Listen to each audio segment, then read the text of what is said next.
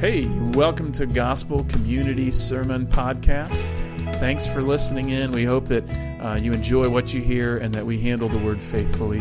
We'd invite you, if you have any questions or want to attend a service, to visit www.gcctroy.com. Here's our big idea.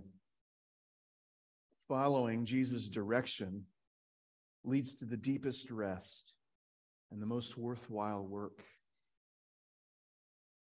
Following Jesus' direction leads to the deepest rest and the most worthwhile work. I'm going to dive in John 21. We're going to see just two basic movements. First, that Jesus reveals himself for rest in verses 1 through 14. And then in 15 through 25, that Jesus calls Peter and John to work. So you can see this natural rhythm that we have here. We have rest and work, rest and work. You know, there's kind of a crisis going on right now in America. I don't know if you've seen these trends. We have two different things going on. There was kind of what do they call it? The great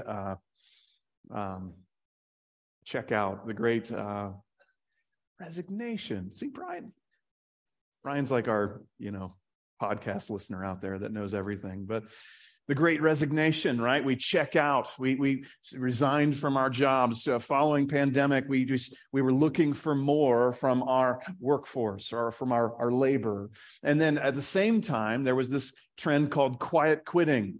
I don't know if you've heard about this, but it's the idea that I'm not really valuing my job, so I'm going to show up and I'm going to give a limited amount of effort in my position because I don't really value the work.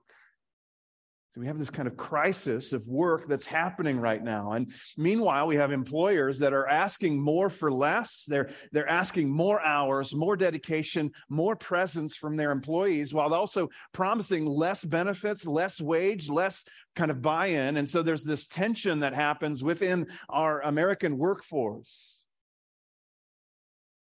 And in the midst of that, we have this section in John chapter 21, where Jesus offers true rest to his disciples and then pushes them out to true work.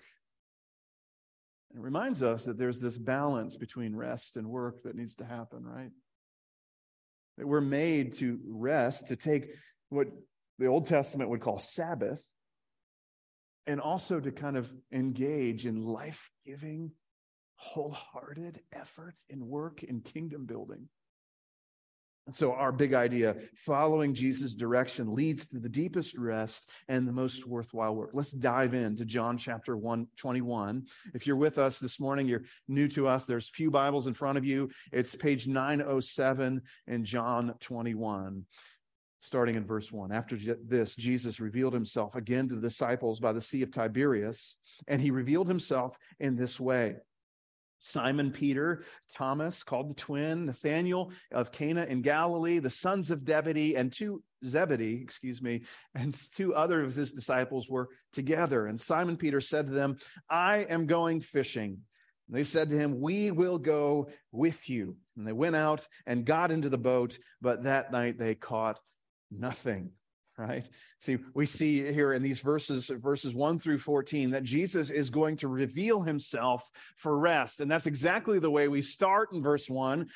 John says that Jesus revealed himself in this way. And we see in verse 14, he closes out this section with the same wording. This is how Jesus has revealed himself a third time. And so what happens in verse 3 is that Peter decides he is going to go fishing. Now, you and I think of fishing as a recreational effort, but Peter thinks of fishing as an occupational effort.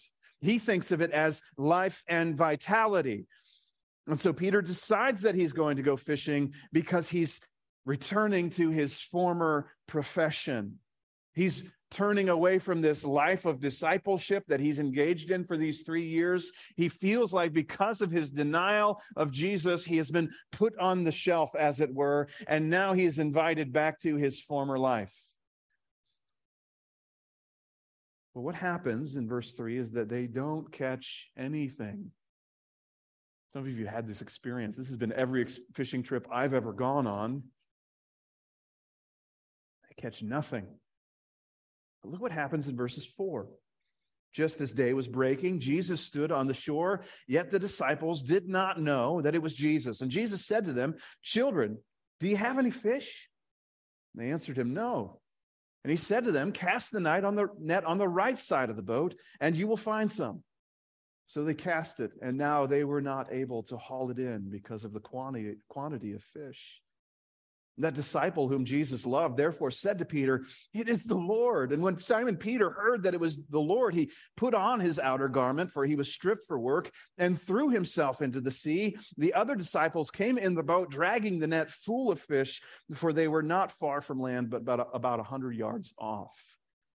Jesus reveals himself here uniquely. They don't recognize Jesus. That's what it says in verse 4. They did not know that it was Jesus. And so Jesus shows up on the shoreline. He becomes directive and he says, "You haven't caught any fish, little children. You haven't caught anything. Throw your nets on the right side of the boat."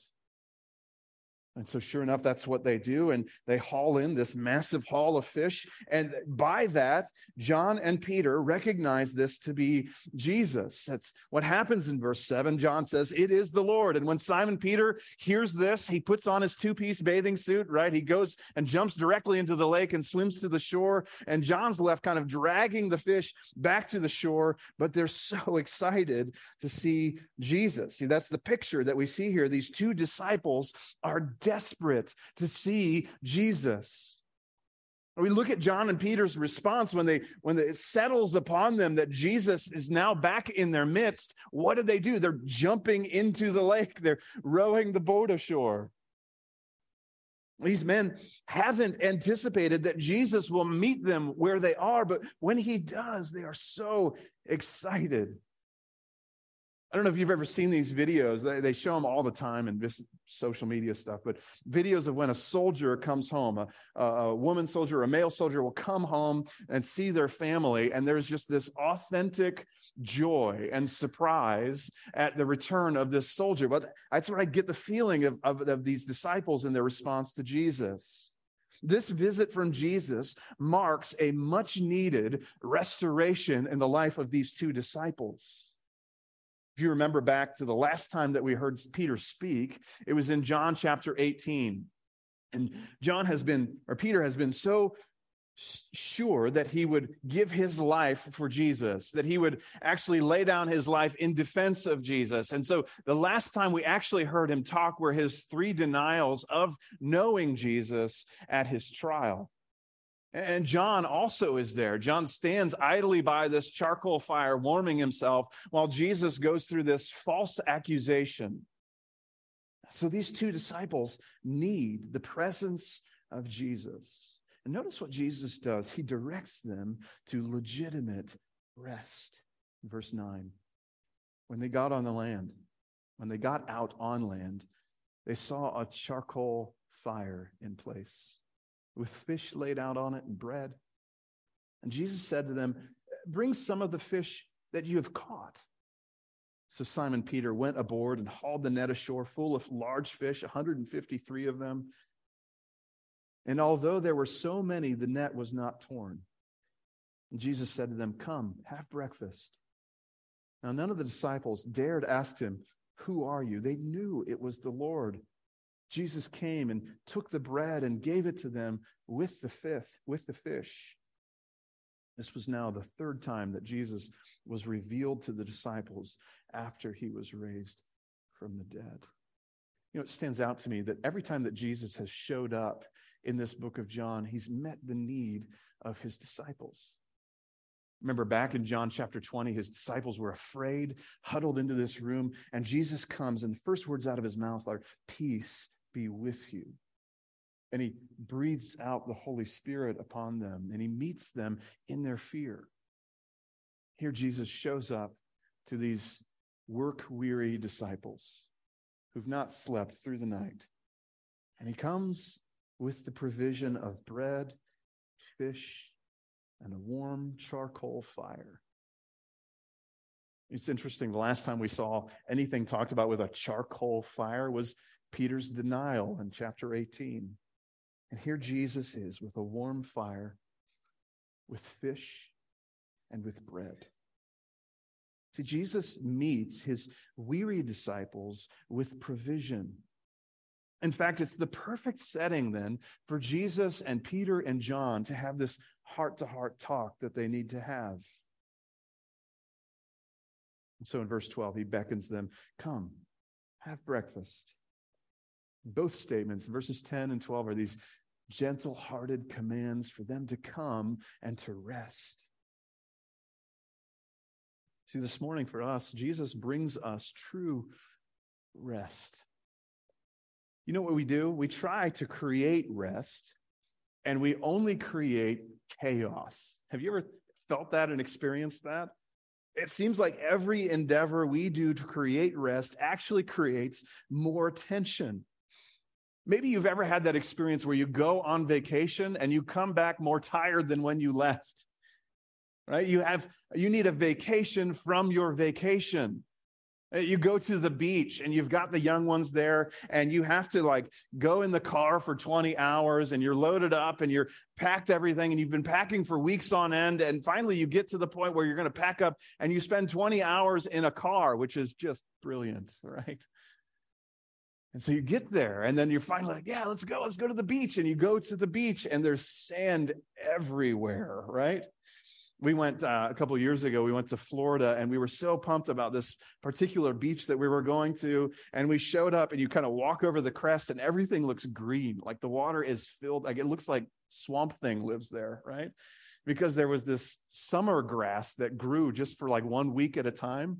But I'm telling you, I don't mean to get too personal, but it got everywhere. If you went in the water, you found an outline of yourself later on, in the day. It was just kind of gross, right? But every time you try to provide rest for yourself, it ends up complicating things. You plan a night where you're going to just binge watch some show that you've been waiting to watch. And sure enough, it's it doesn't go as planned. There's interruptions. There's all of these things. Oftentimes, our forms of rest offer diminishing returns. And so what happens is we need more wine, we need more coffee, we need longer vacations, we need more binge watching. And what's intended to be restful becomes a work in itself. But what Jesus holds out to us is this promise of true rest. In fact, if you were to kind of turn with me to the book of Hebrews, in Hebrews 3 and 4, the author of Hebrews uses the Israelites in the Old Testament in the Exodus and the wilderness wanderings to describe what true rest is. Now, you don't have to turn there. I know I said if you were to, but don't turn there right now, because what happens there is that the author of Hebrews is describing a true rest that the Israelites did not enter because they entered it, or they failed to enter it, through faith. Faith is our access to true and genuine rest. Read this in Hebrews chapter 4, verse 10. Whoever has entered God's rest has also rested from his works, as God rested from his. See, what true rest is that we rest from ourselves. We rest from having to earn favor with God. We rest from having to do all of these things to please God, and that is truly restful for our souls. The thing that Jesus is extending to Peter and John is not just bread and fish and a charcoal fire. It has deeper, more significant meaning. So Jesus gives rest. But he also brings restoration. We're going to see this in verses 15 through 25, where Jesus calls Peter and John to work. So look with me in John 21:15. When they had finished breakfast, Jesus said to Simon Peter, "Simon, son of John, do you love me more than these fish?" And he said to him, "Yes, Lord, you know that I love you." He said to him, "Feed my lambs." He said to him a second time, "Simon, son of John, do you love me?" He said to him, "Yes, Lord, you know that I love you." He said to him, "Tend my sheep." He said to him the third time, "Simon, son of John, do you love me?" Peter was grieved because he said to him the third time, "Do you love me?" And he said to him, "Lord, you know everything.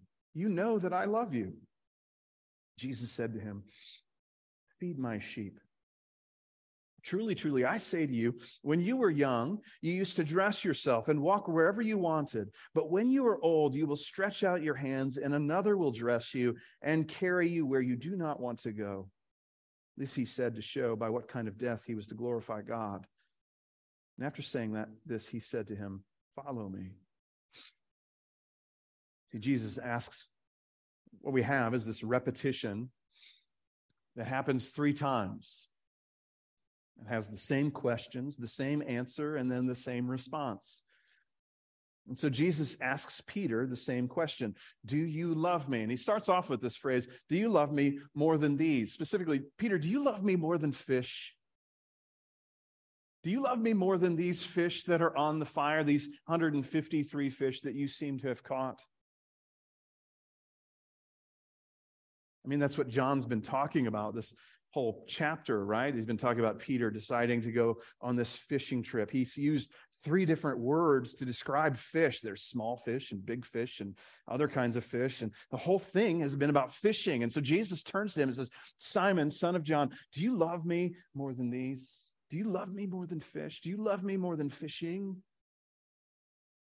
Jesus is asking Peter if he would rather return to his old life or come and give his life in service. And remember, Peter was this fisherman by trade. And so this return to fishing wasn't just recreation. It's this kind of return to his former life.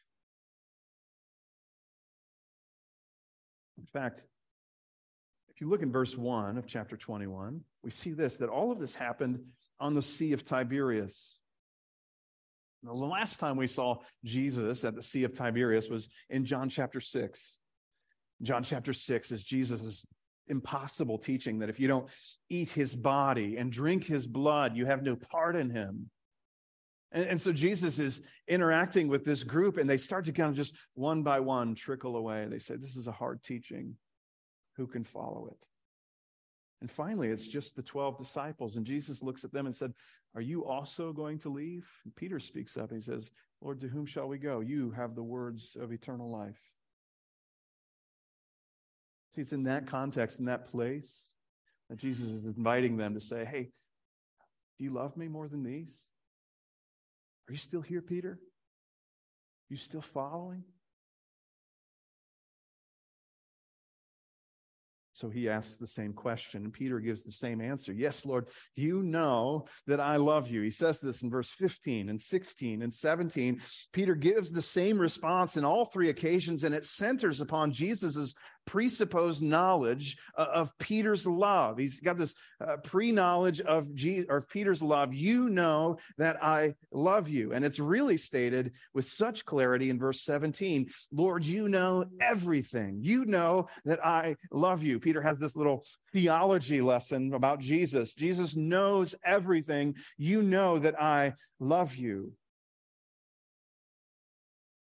What we get then is this position. Peter recognizes it. We recognize it this morning. Jesus knows his love.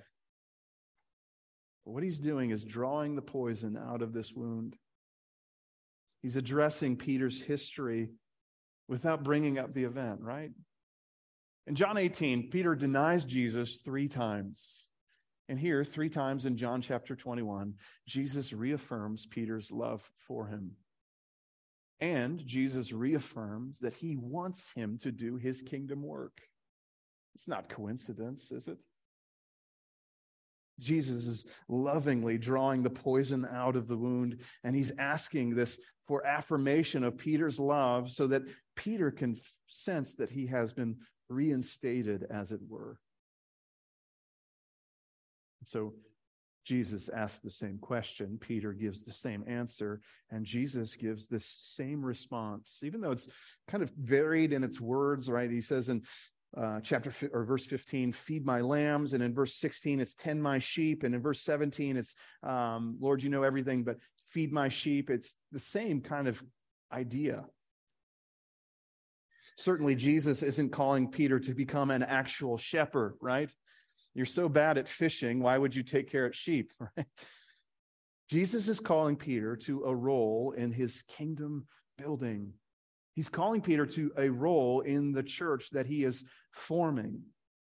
In fact, Peter would go on later in 1 Peter 5, and he's going to address other shepherds, other pastors and elders, and he's going to say, hey, as a fellow elder, right? He recognizes that Jesus has called him to this unique ministry. And so Jesus gives this string of commands to Peter. Tend my sheep, feed my lambs, feed my sheep. Part of an elder's responsibility is to care for the people God has entrusted them to oversee. And so Peter is no different here. He's called to feed the sheep that he has been entrusted with. Finally, Jesus calls Peter to follow. Isn't that what he says there in verse 19? After saying this, he said to him, "Follow me." You remember back in John chapter 1, John the Baptist is testifying to who Jesus is. And two of his disciples then start following Jesus. And Jesus is kind of welcoming them. And he says, they say, "Hey, Jesus, where are you staying?" And Jesus says, "Come and see." Right? This invitation to follow. And later on, he looks at Nathanael and he says, "Follow me." But that invitation is never given to Peter. In fact, interestingly, when we get to John 13, if you remember this, Jesus said to Simon Peter, Simon Peter said to Jesus, "Lord, where are you going?" And Jesus answered him, "Where I am going, you cannot follow me now, but you will follow me afterward." So there's this tension that John or Peter and Jesus are having, where Peter wants to follow Jesus, but Jesus is telling him, "You can't." But now Jesus opens the door for him to follow. And Jesus describes a time, in fact, Jesus describes exactly where following him will lead Peter in verse 18. This is what he says. It says, "Truly, truly, I say to you, when you were young, you used to dress yourself and walk wherever you wanted. But when you are old, you will stretch out your hands and another will dress you and carry you where you will not want to go." Jesus describes a time when Peter will not be free to do what he wants. He'll be in captivity. He'll be arrested. He'll be under the watch of the Romans. And eventually he will be, as tradition holds, that he'd be hung on an upside down cross because he doesn't deserve to die in the same way that Jesus did. He will be led in chains to his death.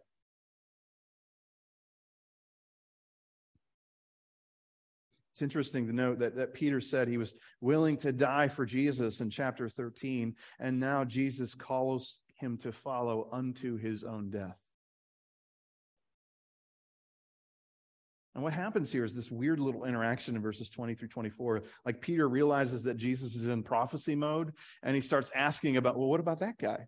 What about him? So look at verse 20. He says, "Peter turned and saw the disciple whom Jesus loved following them, the one who also had leaned back against him during the supper, and he said, 'Lord, who is it that is going to betray you?' When Peter saw him, he said to Jesus, 'Lord, what about this man?'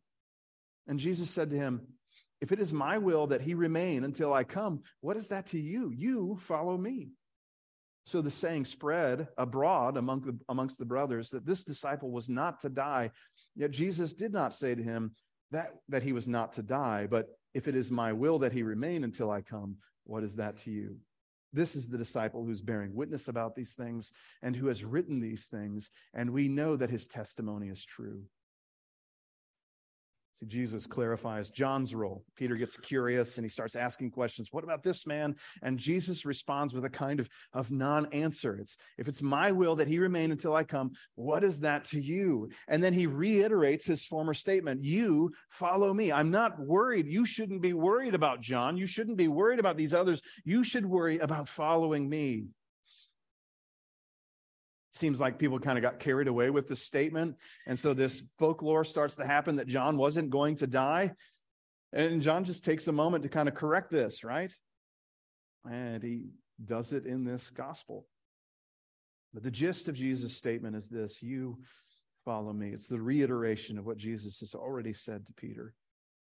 And notice what's interesting here is it's not just Peter that follows Jesus, it's John, because in verse 24, he kind of outs himself. He says, this is the disciple who's bearing witness about these things. I'm the guy who was there. I'm the one who is writing this, and I also am following. That's why I've recorded this epistle.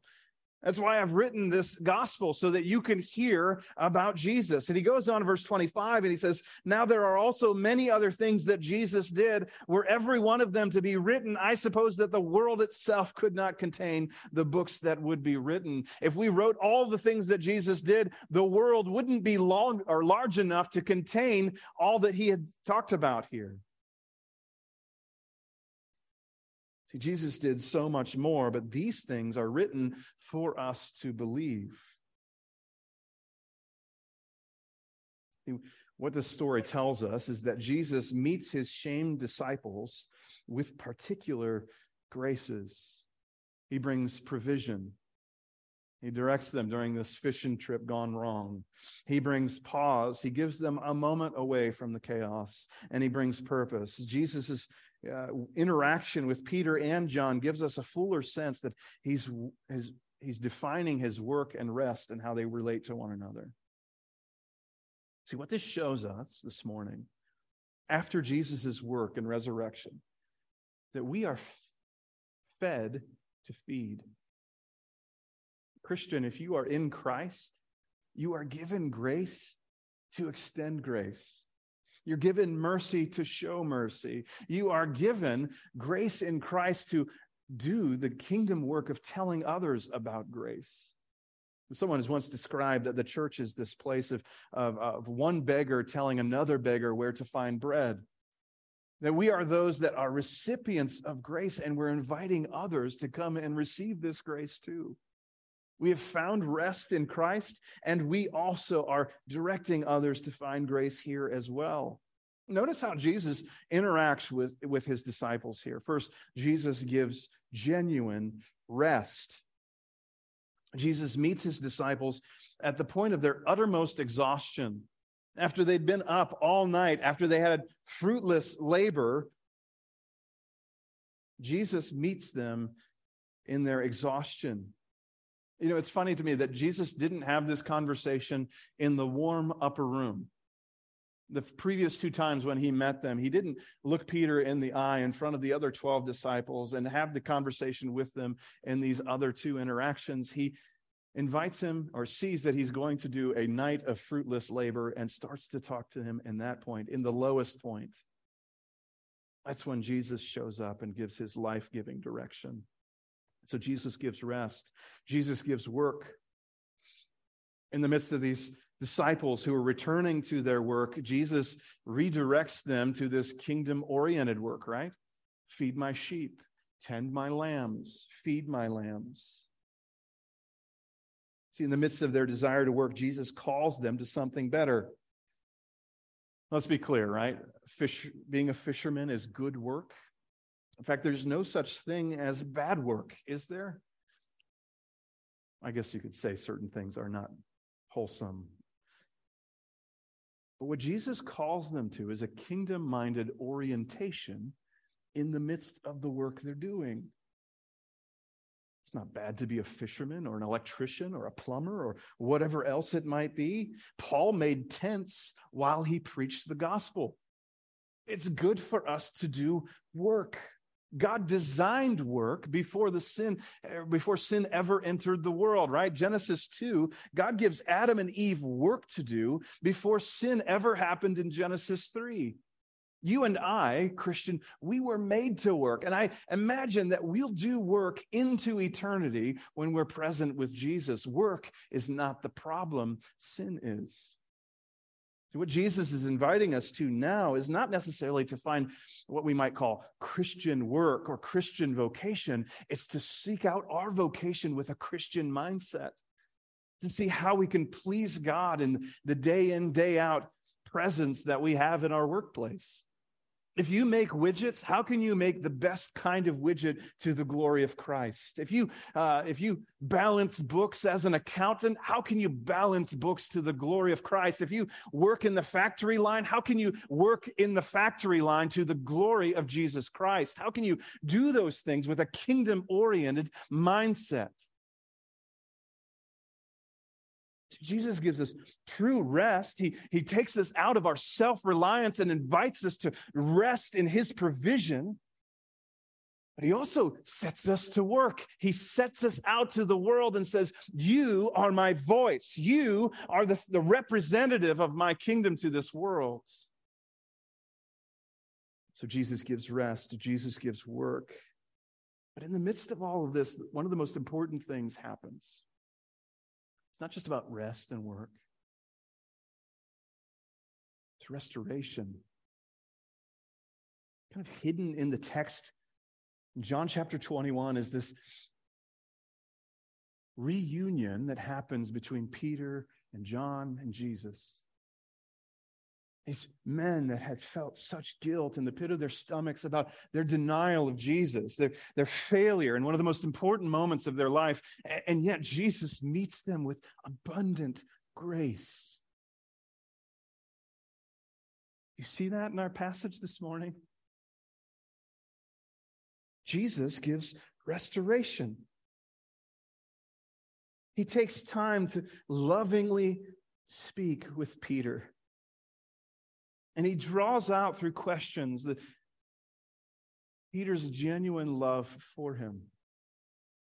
And he affirms Peter's continued role in his kingdom. The questioning is painful for Peter, isn't it?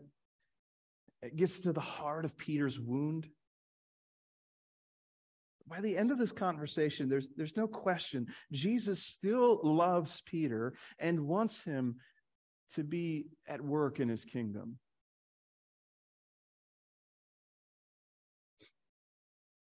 Maybe you're here this morning and you're saying, my history is too hard. I've got so many skeletons in my closet. There's no way that God can ever use me to do good things for his kingdom purpose.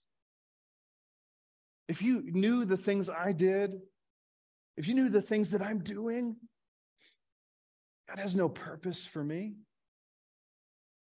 All we have to do is investigate the life of Peter, right? The man who said, I'm going to die for you, Jesus. And then in the same night said, I don't know him. It's worth noting this morning that all of this happens here in John chapter 21 because of what happened in John chapter 20. That this is an extension of the resurrection story, that really we're seeing an extension of Jesus' new life that he was raised to, and now Peter is invited to this new life, and John is invited to this new life.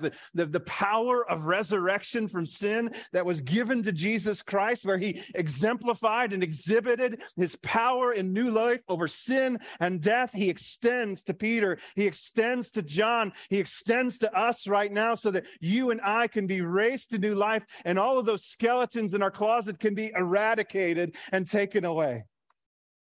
That's what grace is. You and I can be made new in Christ. We can sit by the fire and we can hear Jesus' voice, and we can hear him call us to new life, to live out this life that he wants to give us.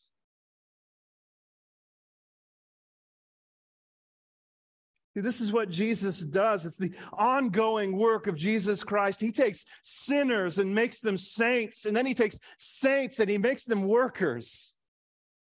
That's the pattern of what Jesus does. And he transforms us from this thing that's so selfish and rooted in our sinfulness, and he makes us selfless through his Spirit. Isn't that what he does? Isn't that the story that John's been telling us?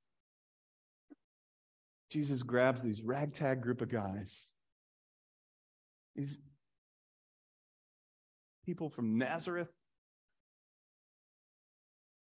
Galilee, fishermen and tax collectors. And he spends his time with them, and he teaches them and instructs them, and they still don't get it. It's like bouncing off the front of their forehead. When he raises to new life, he calls an army of workers, sinners, saints, workers. It's the beauty of the gospel. This morning it stands to us that if we believe in Jesus, it's upon us then to follow him. It's the trajectory that we see in John 20 and 21. John 20 is all about belief, that word believe. And John sees the grave clothes and he believes, and Mary believes and she says Rabboni, and Thomas sees the scars and he believes, and John invites us to believe. But in 21, the call is to follow.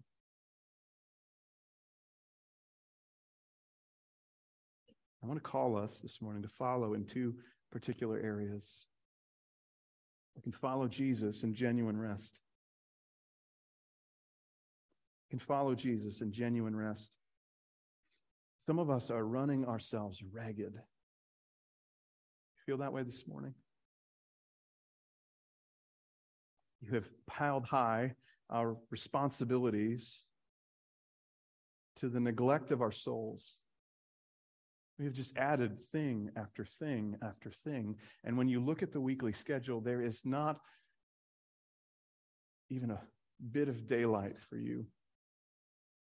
You've packed on kids things and adult things and church things and work things. And all of a sudden, your schedule is so filled with these things that you have no room for rest. You have no room to consider the state of your soul, let alone to care for it. So my encouragement to us this morning is this: let's make provision for genuine rest. Let's make provision for genuine rest. Just hear me this morning. I think one of the most besetting sins for this group right here is just looking like we're busy. Just keeping up with the Joneses. Maintaining our Facebook feed so everything looks picture perfect, and our Instagram feed by constantly doing activities that look family oriented and good and righteous. What we need more than anything is to slow down and listen to the voice of our Savior, to sit with him by the fire, have some bread and have some fish.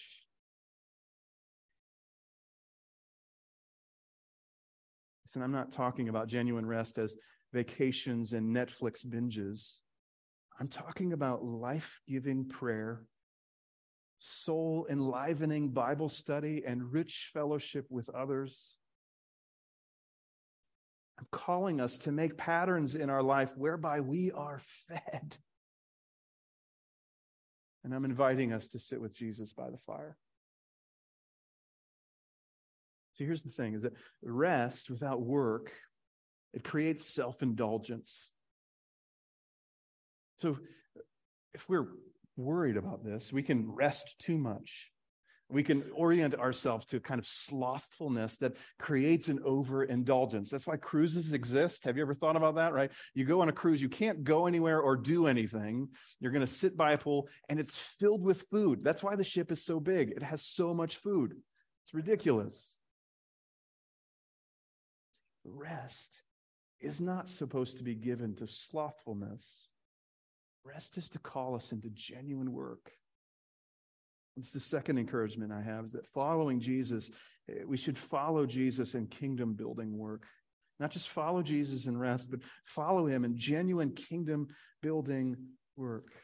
Listen, here's the thing, right? God creates some of us with different capacities. There are certain ones among us who can handle a certain workload. And then there's others of us that we're going to have a minimal load capacity, right? I'm just going to be honest with you. My capacity for workload is fairly low. And I don't say that shamefully. This is the way the Lord has made me. I'm made to find good patterns of rest. I have to get 8 hours of sleep each night. I have to find time for study and prayer, and I get overwhelmed when there's too many things going on. In fact, Friday night, I was replacing my wife who was sick while we were running the concessions at a Newton basketball game.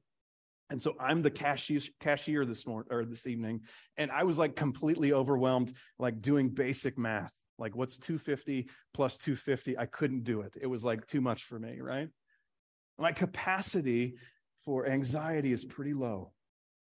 And I'm coming to the place in my life at 42 where I'm just recognizing that. Some of us need to recognize our capacity might be low, and we need to invest in the things we invest in with very particular intention.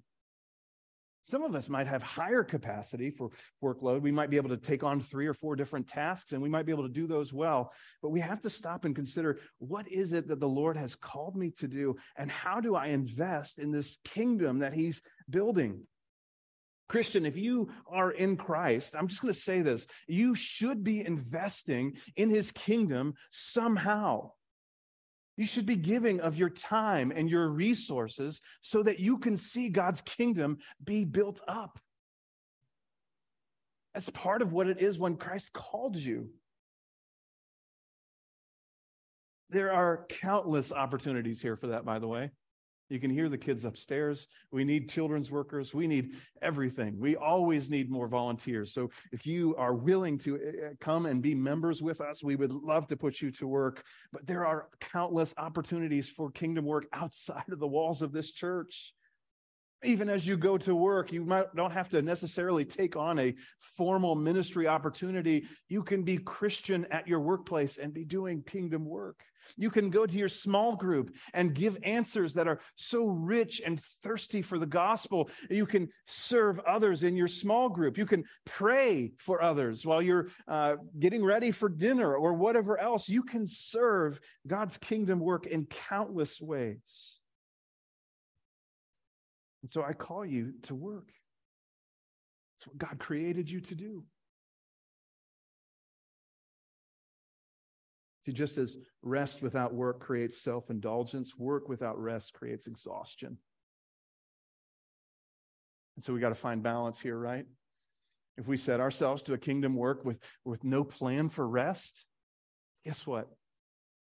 It's a small shelf life. You're going to burn out. And the things that are going to mark you are going to be irritability, disengagement from friends and others, constant low-grade frustration from exhaustion. That's what that life is going to look like.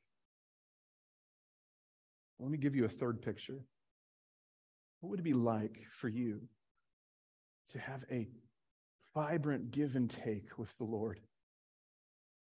To receive grace.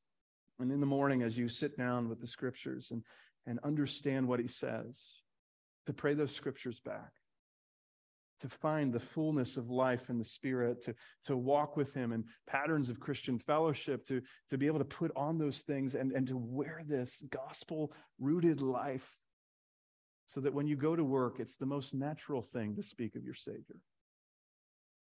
What would that life look like? I want to pray that God makes us these kinds of men and women, that we would be so filled and saturated with God's goodness in Christ, it would naturally overflow from us. Let's pray. Lord, we ask now that you would give us a thirst and desire for your truth in the gospel. Help us to resonate so deeply with what Christ has done, to speak it to others, to encourage other believers, to give ourselves in service. We pray that you would be glorified in this, and we pray this in Jesus' name. Amen.